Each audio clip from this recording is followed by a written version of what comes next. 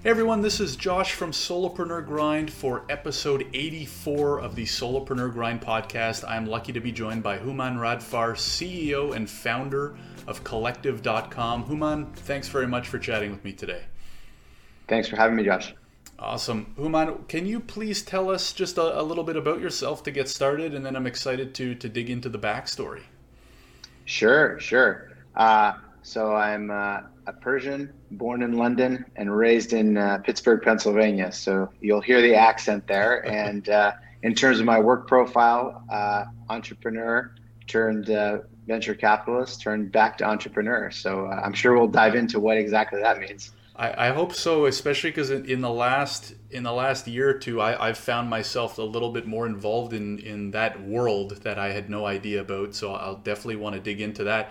But Hooman, can you talk about so in your case, where were you maybe in your early 20s or when you were finishing up your education? And when you did, what did the first bit of your professional career look like? So my career in some part was heavily shaped by the dot-com.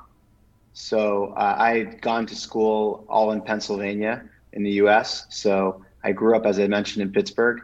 For undergrad, I was at the University of Pennsylvania. And during that time, it was the peak of the dot-com. So when I graduated, actually, it was very difficult to find a job. It was not as en vogue as it is now to kind of be in tech. In fact, it was quite the opposite.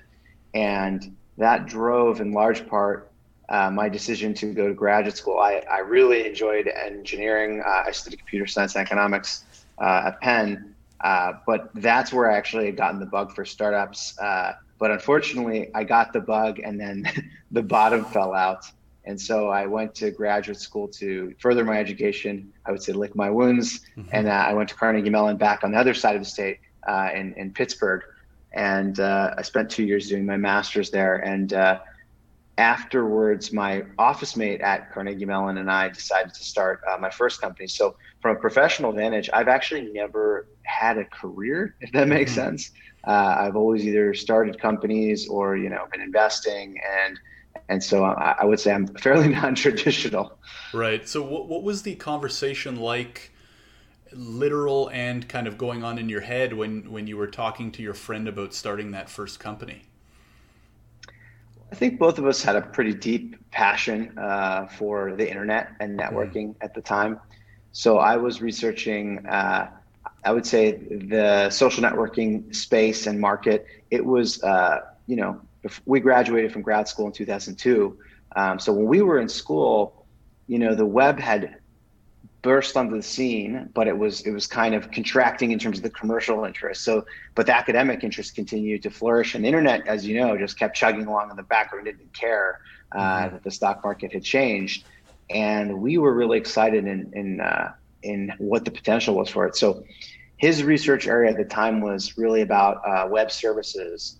And how could the web move from a publishing platform? It was really a magazine, like an interactive magazine, to a platform for development. There wasn't a lot of active development going on in the web service space. It was really more, I would say, down the stack. My research was in the social networking space. And so, we'd always talk about ideas, where the internet was going to go, where technology was going to go. And when push came to shove at the end of graduate school, we put our heads together and said, hey, listen, we didn't get to play in the first dance. And we want to give it a crack. And so, when we graduated, we started our first company, but it was very different than the environment now, in particular because we were in Pittsburgh. It was post.com. It was still pretty dark ages for the internet. So we were hacking about, doing consulting. It was pretty old school, right?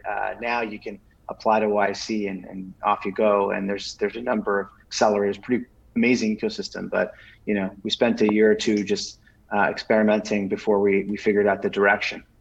Right. And so you alluded to consulting. So do you mean you were pretty much, one half of the day, the two of you were working on this new idea, new company, trying to get it off the ground, and maybe like the other half trying to do consulting work to actually pay the bills so you could stay afloat? Well, we tried to tie them together. So we tried to find projects that were in line with where we were going. And, to some degree, I think we had some success. But in hindsight, the work that we did in consulting ended up priming us, to work together, keep the lights on, but wasn't ultimately the direction that we went into when Right. we finally raised, venture capital and found a direction that we wanted to go in 2006. Right. So would you recommend that to people now? I mean, you mentioned the YCs, the other incubators. What do you think the trade-off or the pros and cons of each would be? And so let's say you were to start, let's say you got pushed into today's day and age. Would you do the same thing? Would you take the incubator route, or what would you recommend to others? I think it depends in part on your level of conviction, your risk profile. It's so hard to give advice, and I think people who give advice too readily are often uh, basically conveying, what their experience was, and the context changed. So I Hmm. think it depends really on where that entrepreneur is. If you have a concept that you're very passionate about, it's something that maybe you've even tested. I would say you have a higher chance of success by going 100% into it. Right. But look, and the world is the world is the world, right? Do you have cash in the bank? Can you afford to take that kind of risk? Do you have that level of conviction? And so I think a lot of great companies get built by people experimenting on the side. Something takes off where they get some conviction and then, jumping into it. It really is about, your context. So I think Hmm. people need to find the path that works for them. Absolutely. Yeah, I think that's great advice. Awesome. So Human, can you tell us what happens next? You alluded to you eventually raised some money. What ended up happening with that company? So we raised our first seed round from some folks that were in the DC, Virginia area. You may know this, but AOL was based there. Hmm. And at the time, AOL was still, it was coming off the .com, but that was the internet. That's how you got Hmm. on the internet. I And still remember so, those dial-up days. Yeah. I mean, I think people really don't give credit to the innovation and to the contributions of that company to the internet. I mean, think about it. It wasn't just how you connected. Today we connect through, at least in the States, like a Comcast or Verizon or AT&T. It was also how you browsed. It was how you Hmm. chatted. It was like everything. It was the browser. It was the social network. I mean, you had AIM, you had chat rooms. So a lot of the groundwork for what we use today was, you know, laid out by those tools. And at any rate, Hmm. um, the founders there were early investors. It was absolutely transformational to my life and career to work with, people like that who had seen the beginning and actually had a vision for the future. And then Phil Bronner, who was VC there. And so we met them and we moved to Pittsburgh. I mean, it took us like a week or two. It was, packed our bags, bounced, and we were Hmm. ready to go. And the company was it was a ride. It was a ride. So there was that Web 2.0 wave that happened right then. Social networking was taking off. You had that battle royale to see who was going to win what was ultimately a very, very large prize, as you can see now through how large Facebook is. Hmm. And we were very lucky to be part of it. So the company ultimately became Add This, which we grew. It was a marketing automation platform. We started with free tools for website developers to help them make their sites social. Eventually went into other tools, email capture, list building. But we went with the freemium model, and it was a ride. But when at the time where we sold it to Oracle, I think we were on 15 million websites. Wow. We reached about 2 billion unique users through those websites and processed about 1 trillion page views per day. And so, really fantastic experience. Learned a lot about the early internet, about monetization on the internet, the models. It was awesome, but it was hard. It was hard because, in between 2006 and our exit, we had one of the largest recessions in the history of the country. And that was Right. just, I would say it was a fantastic lesson in hindsight, but at the time traumatizing. Yeah, I bet. Could you summarize? I could only imagine the things you learned, the lessons that came out of that one experience, and we haven't even talked about what comes next in terms of your career. But for those especially who are at the beginning or even thinking about starting a tech company, what would you say are the two or three key lessons you learned from that, or even suggestions that you would give to tech co-founders right now? It's a great question. I think, there's a wealth of lessons, but I think the first is um, really be patient. Um, it doesn't happen overnight. And I know everyone says that, but everything starts with humble beginnings. And it's unclear how large it can get, how small it could get, but be patient with yourself. And that leads to kind of the second piece of advice is, have an attitude of continuous learning. It's something I do now. You really don't know what you don't know. Every startup is a fresh experience. And yes, I have some tools that I didn't have before. I have a network I didn't have before, capital that I didn't have before, which of course puts me at an advantage from where that, young 20 something was at that point. But it doesn't mean that you know how to run your business at this point in time. I mean, think of how much the world has changed since then. Yes, we have some amazing things that make it easier to start a company, but we're in the middle of a pandemic. We have to work and hire remotely. In the case of people on the west coast of California, we went through wildfires, which have impacted the air. You couldn't go outside. There's been tremendous social unrest. Show me the playbook for that. Show me that the entrepreneur's been through that. And the answer is you haven't. So you have to have an attitude of continuous learning, and you have to have that patience.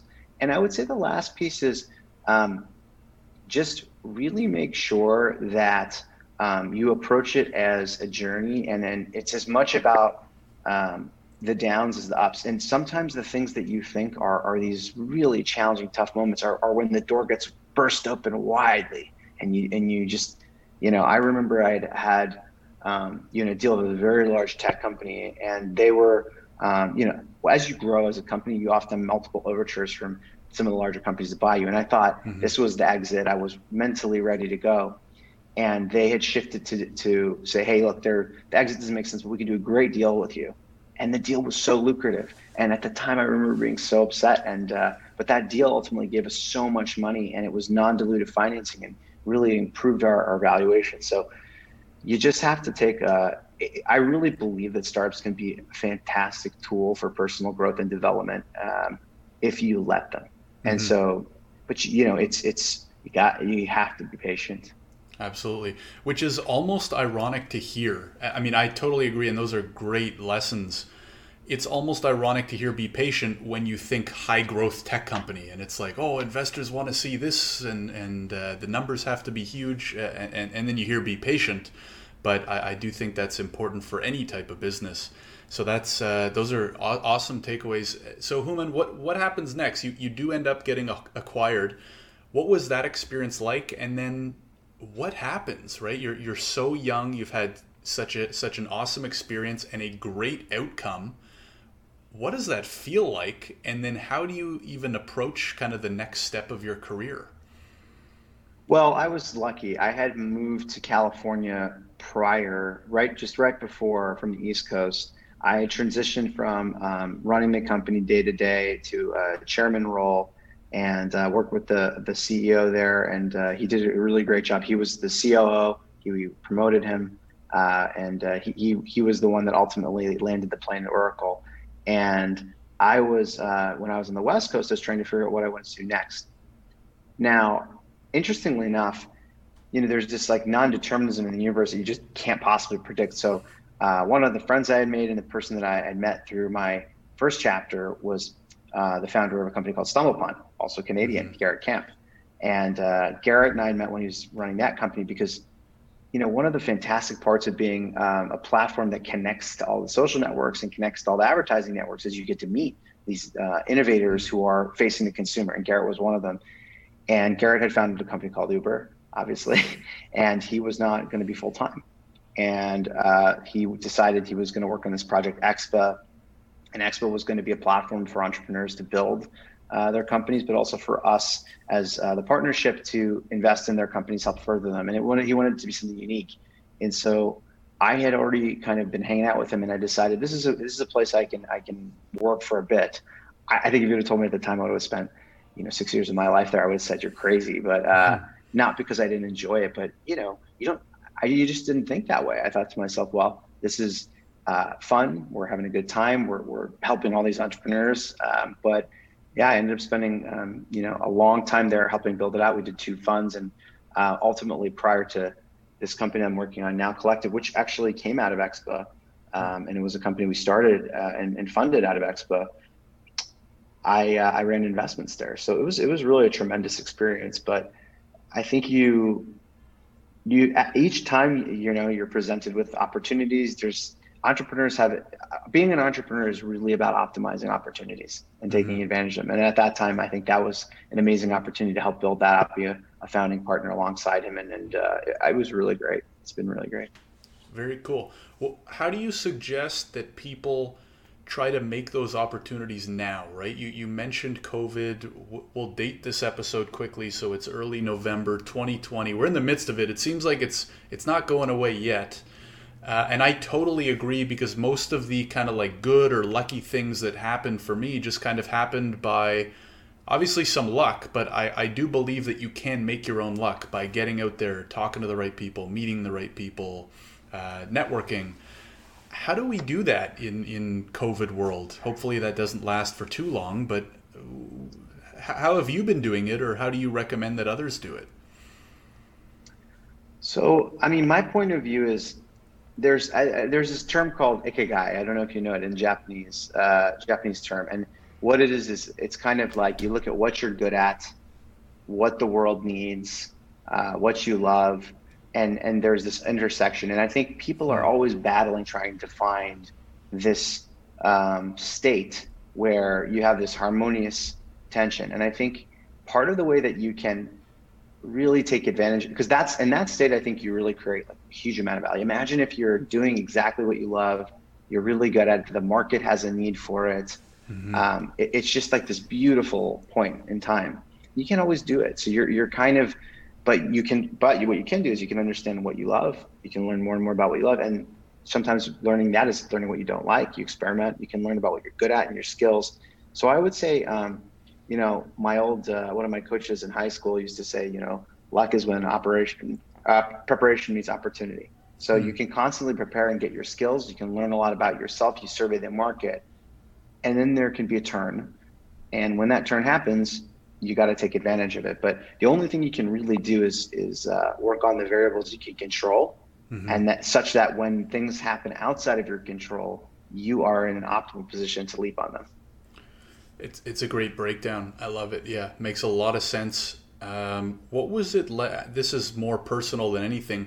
What was it like operating a fund? Like I've done my fair share of reading.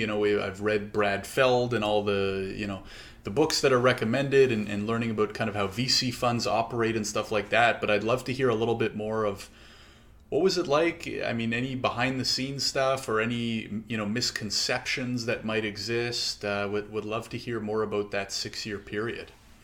Sure.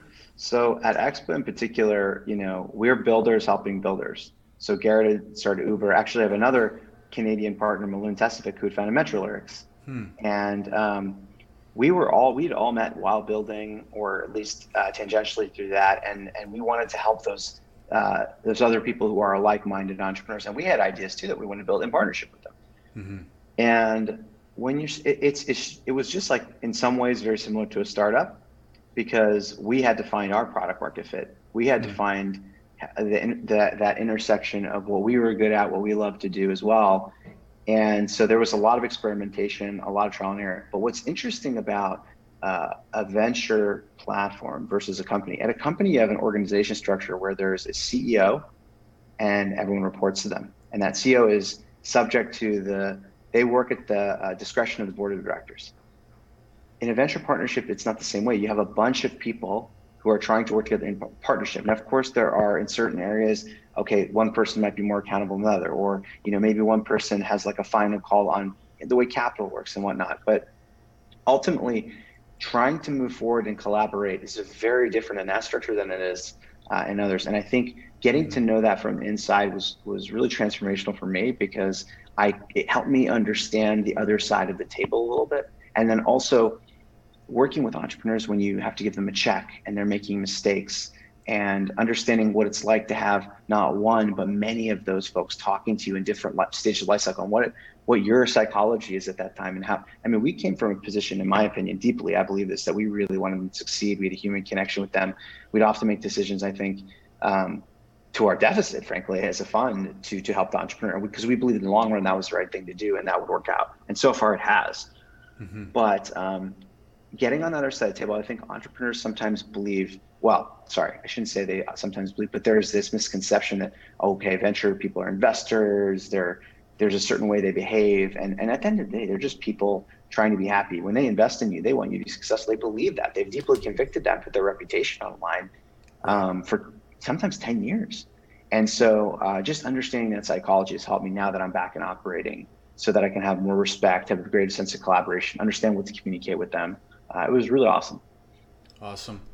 And okay. And so can you talk a little bit about then how the idea for Collective came to be? Was it something that came up within Expa? Was it you just getting the itch to get back into being a co-founder yourself? Would love to hear more about how that kind of evolved, or even just came to be from the beginning.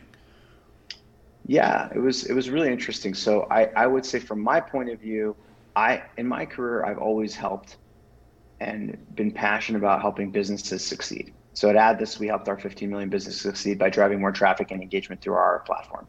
Then at Expo, I was helping venture-backed businesses succeed through capital, through advisory. We had our 60 some companies that we helped. And throughout that, I learned one thing: doing your finances suck. Accounting, Mm-hmm. taxes, even compliance, they're all necessary, but they're not sufficient. And it's one thing when you're in a venture-backed company, but when you're a very small business, these can be very painful and sometimes deadly. And so I started to think about this concept of like, how do you commoditize this? How do you make this a platform so that people can go to one place and just point and click their business, into existence, so to speak. So I started thinking about starting that, and I did miss operating quite a bit. And so that was something that I was starting to incubate. Now, a couple of years ago, I met, one of my co-founders, Or Kaner. He's a Turkish immigrant. I'm an immigrant, but much earlier to the States. And he came from Turkey and he'd been freelancing. So think solopreneurs, business of one. And he said, that problem is so much more acute when you're one person, because think about it, you're never going to that's never going to go away by design. If you're a Mm-hmm. solopreneur, you're never going to grow. The point is to have a really an amazing business that gives you the lifestyle you want to afford. But part of it is you don't want to manage those people. You don't want to deal with that stuff. And Mm-hmm. so when we came together, and I remember he came in, he was pitching us. We didn't know each other that well. And I said, this is either going to be the best meeting of your life or the worst meeting of your life, because I want to build this too. And we Mm-hmm. ended up spending a lot of time together. We met our third co-founder, Bora, and we kind of decided to work on this together. And that was the genesis of it. And the idea, ultimately manifested. The vision for the company is pretty simply for Collective. How do you focus on your passion, not your paperwork? Okay. Right. Can we give you a platform, the tools and technology, and the people online, no going anywhere, so that your business is on autopilot, right? Because if you're ultimately like a software developer, or you're a designer, or you're a marketing consultant, or you're a realtor even, you should focus on your core. And Mm-hmm. so that's what we wanted to do. And so we designed the first, what we call online back office. So again, Mm. accounting, tax formation, and we'll add more services. So for just designed for those solopreneurs, just designed for those businesses of one. That's awesome. Yeah, I've now had to do bookkeeping for two small businesses, and I have it in my calendar. First, monthly bookkeeping, and it sucks. Now I use QuickBooks, and it makes it a little bit easier. But I think it's a good problem that you guys are trying to solve. Can you talk a little bit about the co-founder aspect? You said he kind of pitched you. You knew him a little bit, and then obviously you guys had similar ideas. How do people approach finding a co-founder? And then if you do happen across somebody who maybe has a similar idea or you think might be a good fit, what's a good way to make sure that they are, right? Like, did you guys spend weeks talking? Did you work together as like a trial run for a few months? Or how do you recommend people approach just even the idea or the potential of co-founders?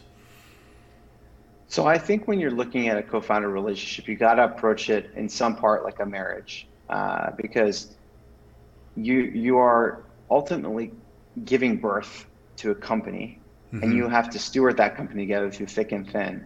And sometimes you have, and actually statistically, you probably won't work on it together for the life of the company. One person may leave, both of you may leave. If it's very successful, that's actually what ends up happening quite a bit. And so you have to have a person that you can communicate with in a way that's very open, it's very direct, it's very collaborative. And yeah, I think you have to see how they are in situations of success, but also in situations of conflict. And ultimately, to do that, I think you have to get to know them pretty well. So we spent weeks together, and our initial relationship was I would say very different than where we are today, where we're like working together day to day, full time. We started working together more part time, getting to know one another, and I think people should put time to it. Too often, I think people do the resume marriage where, oh, Mm-hmm. you were at this company, I'm at this company. We both want to start something together and go and do it. Doesn't mean it's not going to work, but you wouldn't get married that way. Mm-hmm. And remember, you have to view this as that deep of a relationship. I mean, in some ways, it can be more traumatic if there's separation, because there's a lot of capital involved and frankly could potentially have a lot of psychological ego involved if there's a separation. So I would say that's my advice, is just make sure you feel good about it. If you don't feel good at the beginning, chances are you won't feel great at the end. Right. Yeah, that's really good advice. And so, what has it been like the second time through? Is it any? I'm sure it is a little bit easier. I mean, you mentioned you have the experience, probably easier to get funded. Some of the difficulties, maybe you've been through something similar before or very close to before. But or maybe another way to put this is, how much of an advantage is it having been through this experience once before? I would say, for the most part, I think it's net positive for me.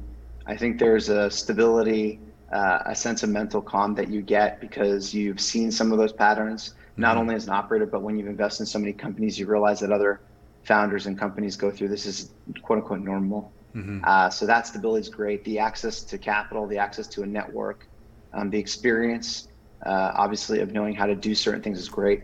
But as I mentioned before, the circumstances here are unprecedented in the current state of the world. And so I would say the thing that probably gave me the most preparation, and I use that word very cautiously, was running the business through the recession, my last business through the recession, because, it was a quick, unexpected turn for the worse. The environment was much harder. We had to think very differently, very quickly. You have your entire company under strain from a circumstance out of control. And so how do you work with people when ultimately you cannot promise or commit to them anything about the external environment, and yet you need to make plans because you have investors, because they need to get paid? It's not like because the environment is challenging, all of a sudden say, well, I'm okay not getting paid, or I'm okay not knowing what to do day to day. So Mm-hmm. that training was really useful for me personally. But humbly, it's been a real challenge. But with Collective, I think what we've seen, it's been really great, is uh, the solopreneur world is rising, right? A lot Mm-hmm. of companies are large companies are starting to hire more contractors versus versus full time, because they're not sure about the environment.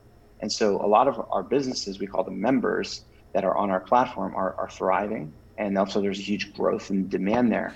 And ultimately, one thing that has been super satisfying for us, Josh, is in the US, if you form your business as an S corp, you can save a tremendous amount of money, but it's very hard. You have to run your back office in a certain way, and so Mm-hmm. that is why we work, so hard to do that, because we can save, $16,000 a month if you're making, or $16,000 a year for some of our members. So giving that money back now feels great.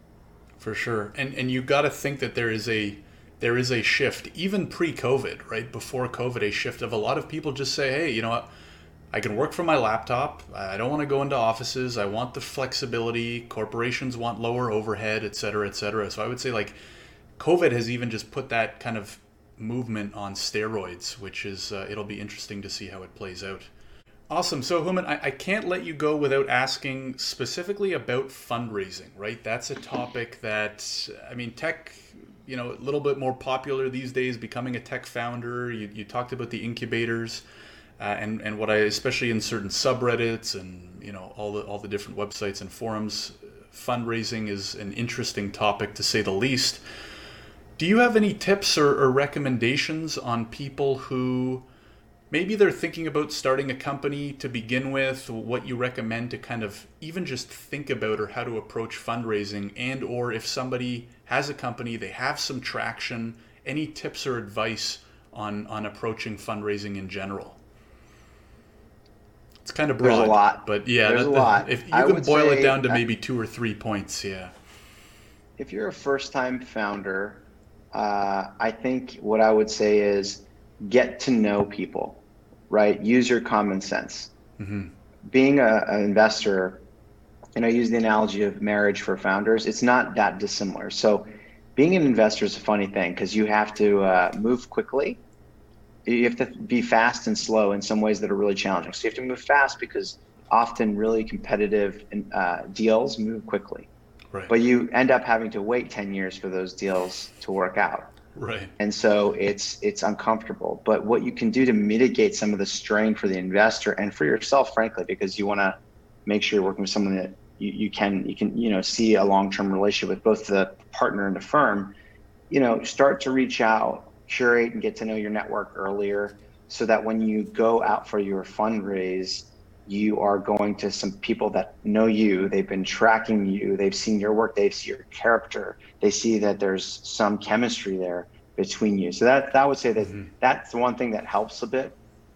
And then the second is remember you're selling to the investor a business, not a product. I have seen a number of entrepreneurs come in and they'll give me these huge decks about the product and they'll demo it and do all these things. Ultimately, the investor needs to invest in the business. So they need to see the whole picture. What's the problem you're solving? What's the solution? That's a lot of Right. product, but then also what's the market size? What's your go-to-market? What's your traction to date? How much do you want from me? They want to understand, is this investment ultimately going to be able to raise money in the next round? And so what I encourage people to do is, again, sell the company, not the product. But when you you need to show that investor that if they give you capital A, B, C, and D, you are going to be able to get to that next round with the plan that you're presenting to them, right? Mm-hmm. Whether it's, hey, I'm going to get to a certain revenue run rate, or whether I'm going to hire a certain team, or I'm going to release a certain product, and they can then take a educated guess and say, okay, if they can do those 3 to 5 things, right? Do I think like the next big investor is going to invest, Andreessen and Sequoia and whatnot? And Right. do I think that this person is the person do said 3 to 5 things? So you Right. just have to get into the psychology of what that person's buying. It's not dissimilar to selling to your customers as an entrepreneur, but you have to treat them as a customer, get to know them, do your discovery, make sure that they're warm. And I think sometimes people think of investors as almost like too similar to the way they think of like large scale investors. Oh, they're just giving you money and it's a deal and then they disappear. It's a very, very intense relationship, in particular when you're at the early stage, seed, A, even B. Right. Yeah, that's great stuff. I mean, we did a small fundraise over the summer, and I was surprised. Yes, there's so much that goes into it, but at the end of the day, to me, it felt like it really came down to networking and sales. If you could kind of like boil it all down, can you get your deck and yourself in front of enough people, and can you sell the right story about your business, obviously in an accurate and convincing way. Very cool. So what's happened since you started the company? Obviously COVID happens and we've alluded to it a little bit. How have you guys as a team handled COVID, and maybe if we can extrapolate out from there, what recommendations can you give to others, especially in the tech space, on how we can navigate tough times, right? Because they come, right? Whether it's a recession in '08 or COVID in 2020 or the dot-com bust in the early 2000s, they come, right? Sometimes earlier than others. But what do you recommend to either prepare for or how to handle them once they do hit? I think, one of the core values that we have a collective is we call it people first. And it was a value that I had in my first company, actually. It was our first value from my first company. And organically, actually, my co-founders and I came to that as a first value. And I think if you approach every situation with a lens of humanity and dignity and openness and integrity, you can navigate it. So let's apply that. What I mean is, so COVID hits and you don't know what to do. Of course you don't know what to do. Well, who was alive when there was a worldwide global pandemic, but you didn't know it was going to be a pandemic. All you knew at that time when we were still in the office was that something bad was happening. It could get worse. Mm-hmm. And I think part of what helped us get through it was we did the best research we could. We came up with a plan that would maximize the safety and the security of our employees. We erred on that side, right? So we actually were one of the early people to shut down our office and have our employees go remote. And it's Hmm. challenging to go remote when you're growing rapidly. We went from 4 employees to 14, which, it's a lot in a couple of months, and then tell them to go remote. And then the Hmm. new employees, we had to onboard them remotely when we weren't ready.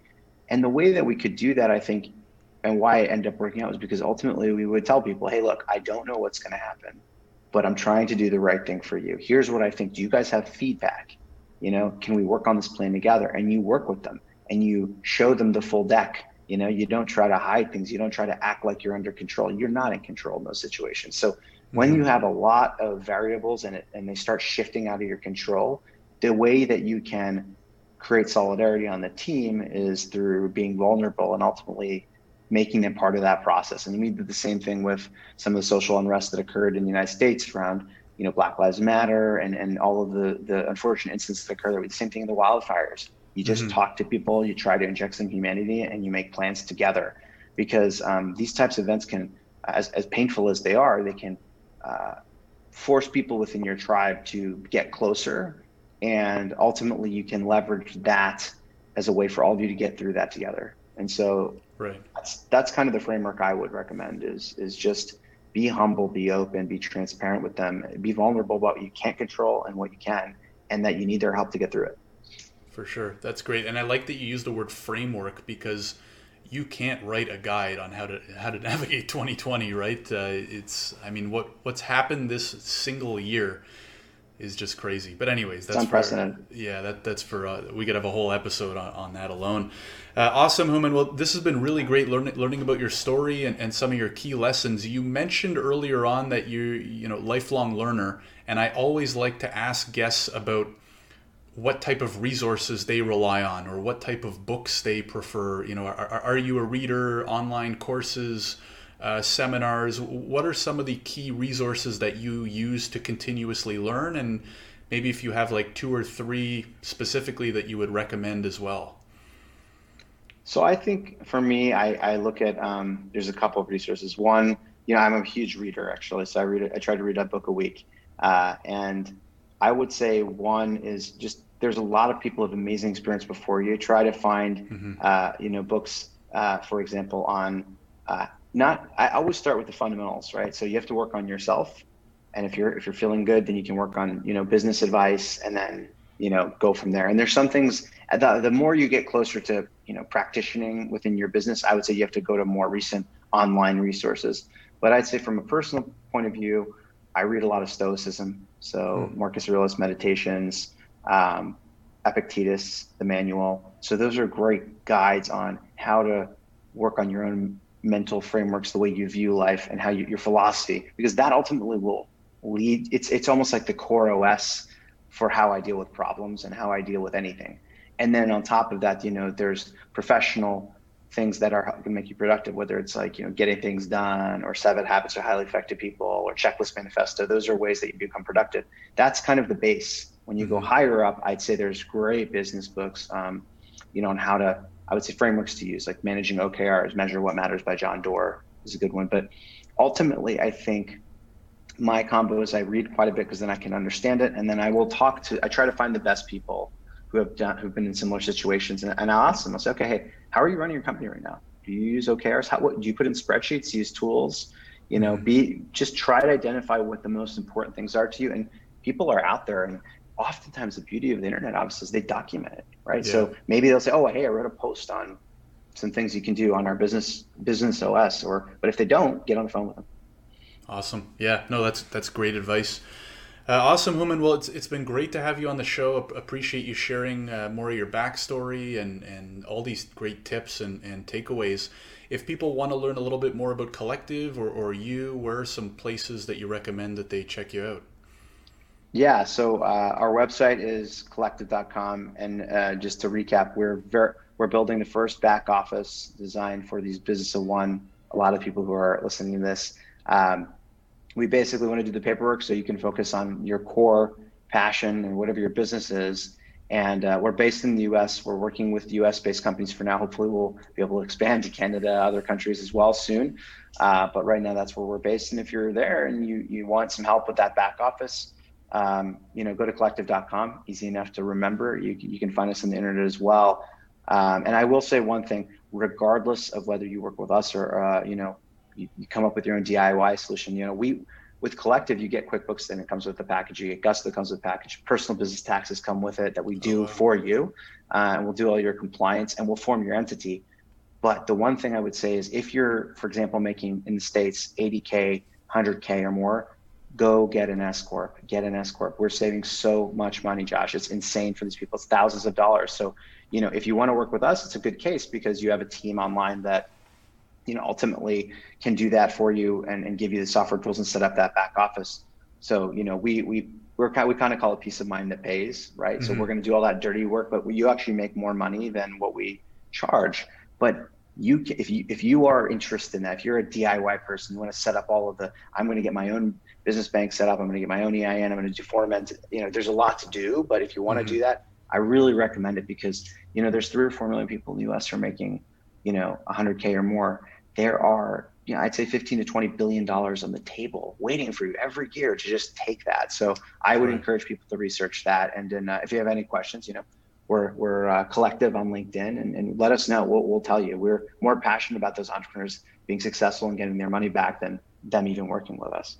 Yeah, I mean, you hit the nail on the head because, I've been fortunate that I took tax law in school. And so as my business was growing, I kind of knew what to look for and what numbers, at what point to incorporate. Obviously, it's a little bit different in Canada, but, at what points to do what things.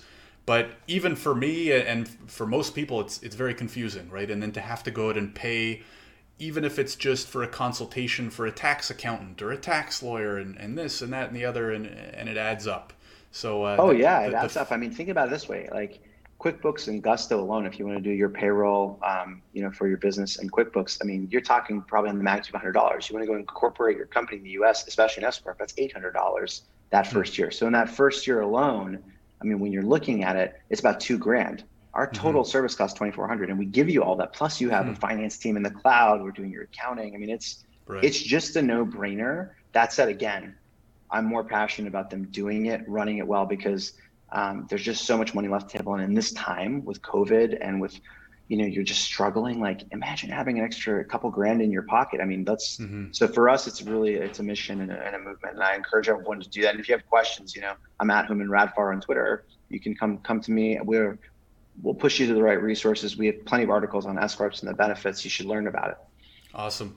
And so I'll include links to that in the description. There also is a discount that Collective is offering, I believe. So if you use our code, I think it's Solopreneur Grind 50. You'll get 2 months your first 2 months will be at 50% off. So we will mention all of that in the description, whether you're listening to this as a podcast or watching it on YouTube. Hooman, thanks very much for coming on the show. Really appreciate it. Love what you guys are doing, and thanks for sharing all the information. Thanks for having me, Josh. I really appreciate it. It was fun, and if we can ever be of help to this community, let us know. We love it. We love being part of it. Hey guys, thanks so much for listening to the episode. I hope you got a ton of value out of it. If you want to join the Solopreneur Grind community, we recently started a Slack group for other like-minded solopreneurs who are starting or thinking about starting or are already well on their way to working on their own businesses. Doesn't matter the size. Make sure to check us out at solopreneurgrind.com/join if you want to join this group. We're constantly sharing ideas, bouncing ideas off of one another, helping each other out in all areas of business and life and all that sort of stuff. Make sure to check it out, solopreneurgrind.com/join, solopreneurgrind.com/join. Take care, and thanks very much for listening.